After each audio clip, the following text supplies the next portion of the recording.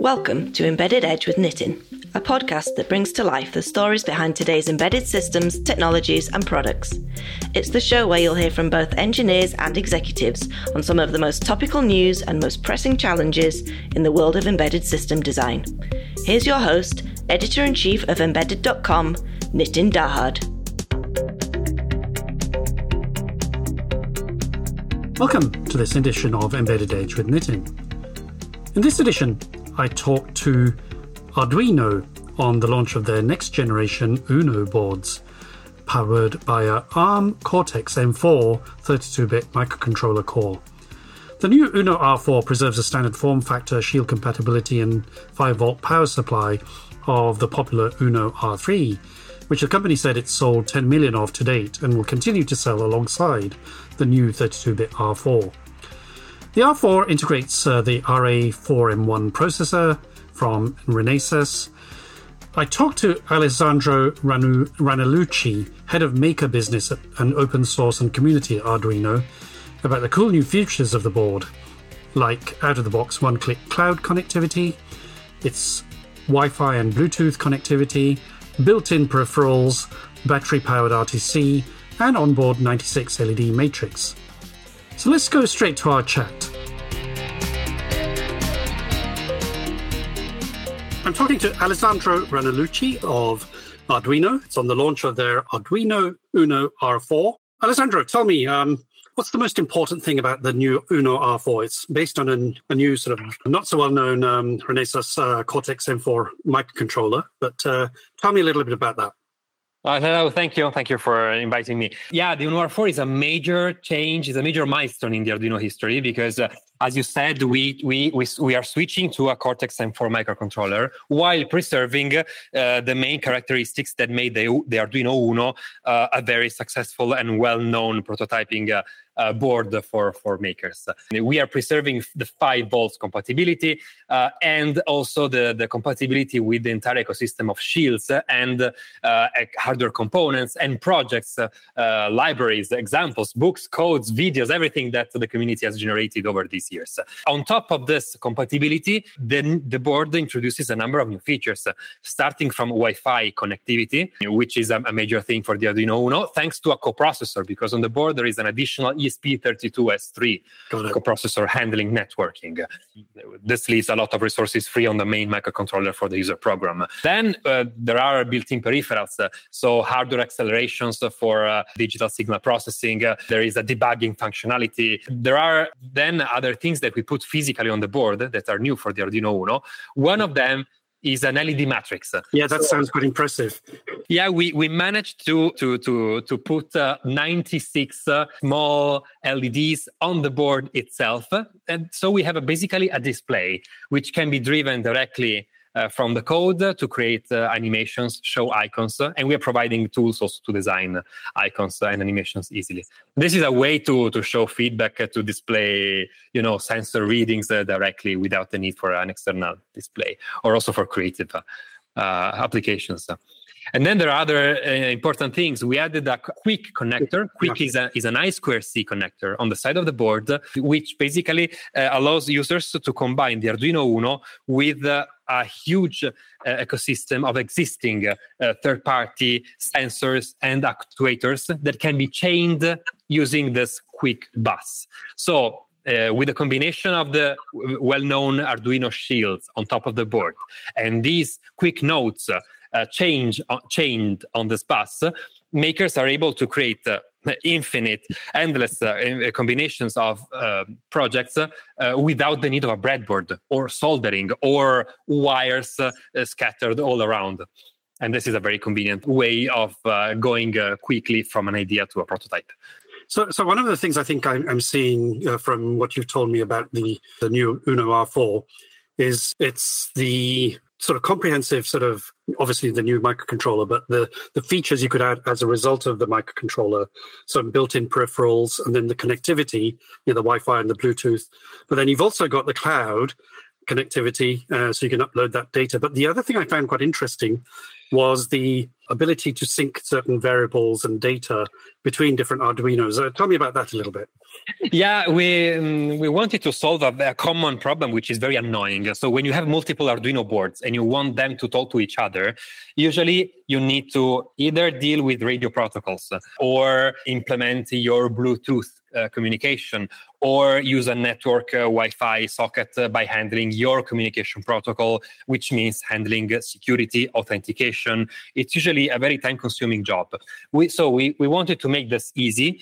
So basically, what you can do is to open an interface where you decide which variables in your code you want to be available across 2 or more Arduino boards. This way, those variables will be usable like normal variables in your code on all the boards that you group together. Still, they will be automatically synced bidirectionally across all the boards. So for instance, you can have one Arduino with a button, another Arduino connected wirelessly with an LED, push the button and turn on the LED without any additional single line of code to handle the communication. Everything will be handled behind the scenes.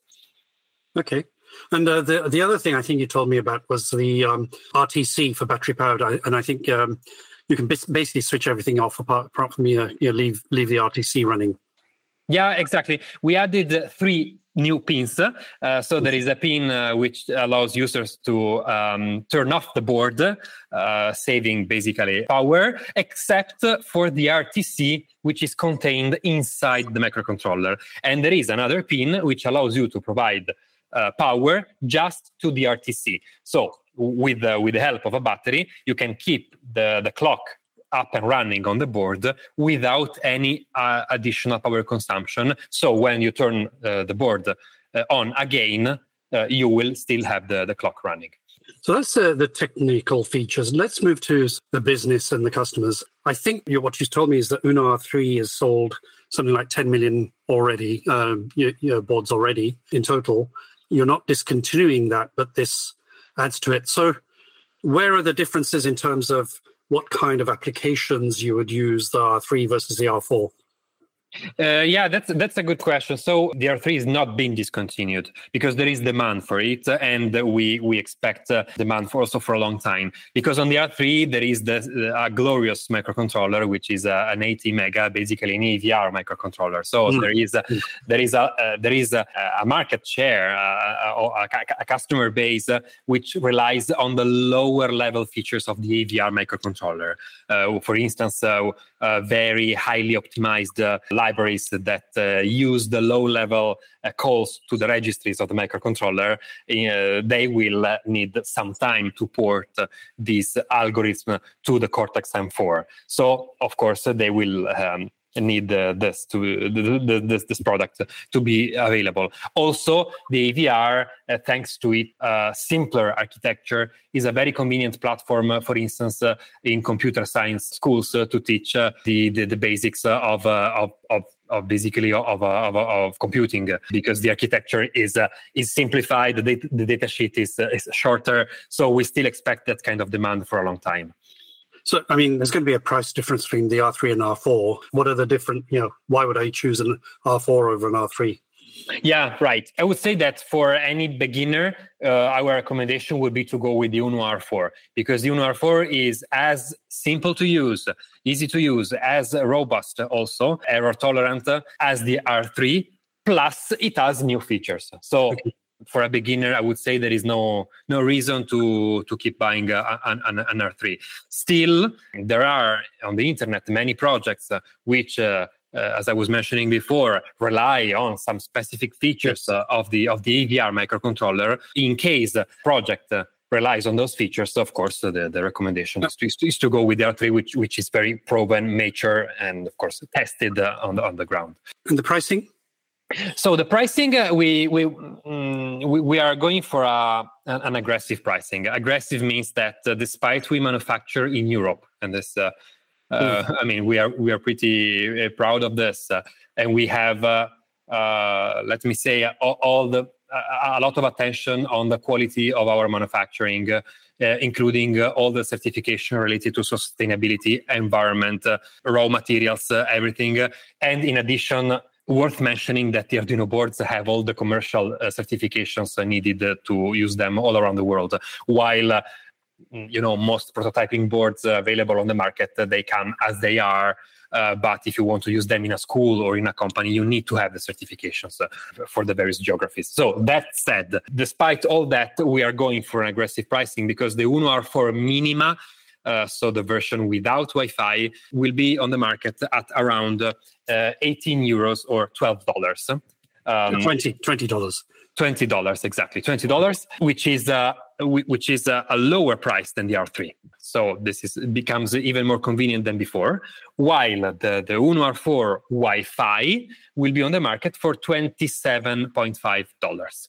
Okay. So still a very similar price to the Uno R3, but with a large amount of additional features on top. Your target market is still primarily the maker community, but also probably professional and enterprise. But tell me a little bit more about that, because I'll tell you why. We just released the Embedded Survey 2023, which is something we've been doing since the 1990s. One of the data points it gave us was that there are a lot more people using development boards as the first part of their design and development for their embedded systems. So first of all, tell me about your sort of primary market and then who you're targeting, but also a little bit about the reflection of the use of development boards in the professional environment. Sure. Yeah, that is spot on with what we try to consider when designing this board, because of course the primary market for this board is beginners. So makers, individuals, people who are trusting Arduino to learn electronics from scratch. So they need a platform that is compatible, widely documented, with a huge community, with the many projects out there. So all these values make the Uno R4 really the best first step to become a maker, we say. And now with the Wi-Fi feature also to learn IoT and connected projects. This means also the educational market. So schools, I was mentioning all the certifications, but also the content for teachers. This is a very popular choice in schools, also because of this plug and play approach that you can use to create a project without losing time on troubleshooting your wiring and focusing on what's important. Then, as you were mentioning, the reflection of the professional market is actually what you said about your outcomes from your survey resonate with what we are seeing from our customers, because we have a professional division. We have Arduino Pro, which deals with enterprise customers. And the demand there is actually, how do I save time instead of redesigning everything from scratch? So selecting microcontroller, creating all the circuit myself, prototyping an entire logic board from my project from scratch. As a company, I want to save my time to market. So can you, Arduino, give me a module, something that simplifies my development journey so that all the most complex parts, including radio, and radio means also radio certifications, for instance, yes. These kind of things, they are sorted out, and I can only build around this core, basically, this module. After the announcement of the Arduino R4, we have seen a lot of interest also in the professional audience, because many people were saying, I can use this board. This has the digital signal processing and floating point unit. I can do the fast Fourier transform to process signals from my industrial machinery. And for real. So people will definitely look at this product also as a way to shorten the time to market of a solution. Everybody knows there's a couple of key players in this maker market, with the boards. What puts the Uno R4's proposition that sort of makes it stand out against the competition? Actually, we all are makers, and we all like to have fun with everything possible that we can get on our tables. The Uno has this unique value of a huge ecosystem around it.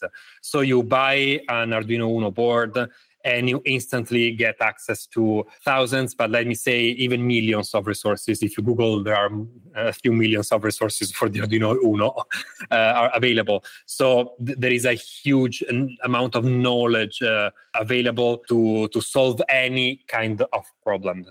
You Google Arduino Uno and the description of your problem, you will find an existing project that you can modify to your needs. And this is a really unbeatable value. In addition to this, all the built-in features, all the peripherals, the connectivity that now the board has, and let me say also the 5 volts feature of this board make it pretty unique, because Arduino introduced the 5 volts design choice many years ago, thanks to the AVR. This has proven to be a very good solution for beginners, because it allows to create a robust circuits to connect some kind of actuators directly to the board. So this is also a very important feature for a beginner, in my opinion. What's been the thing that really impressed you most, or the most fun Arduino-based project that you've seen? Wow, it's a hard question, because I keep paying attention all the time to 2 big categories of projects.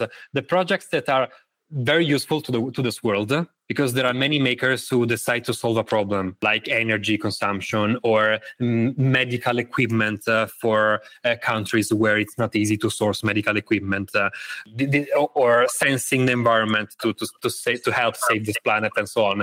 And then there is a totally different category, which I love, honestly, which are useless projects, but super funny projects where people create robots creating cocktails or any kind of creative ideas, because in the end that is research. I like to see that as an informal, spontaneous process of researching solutions, sharing knowledge with the community, and as an outcome of that continuous research, even scientists, researchers, engineers can turn those ideas, those discoveries to things that they can bring over to the other side of the more serious and useful projects. Well, Alessandro, thank you very much. Thank you. Thank you very much for inviting me. That brings us to the end of this edition of Embedded Edge with Nitin. That's all for now, and see you next time.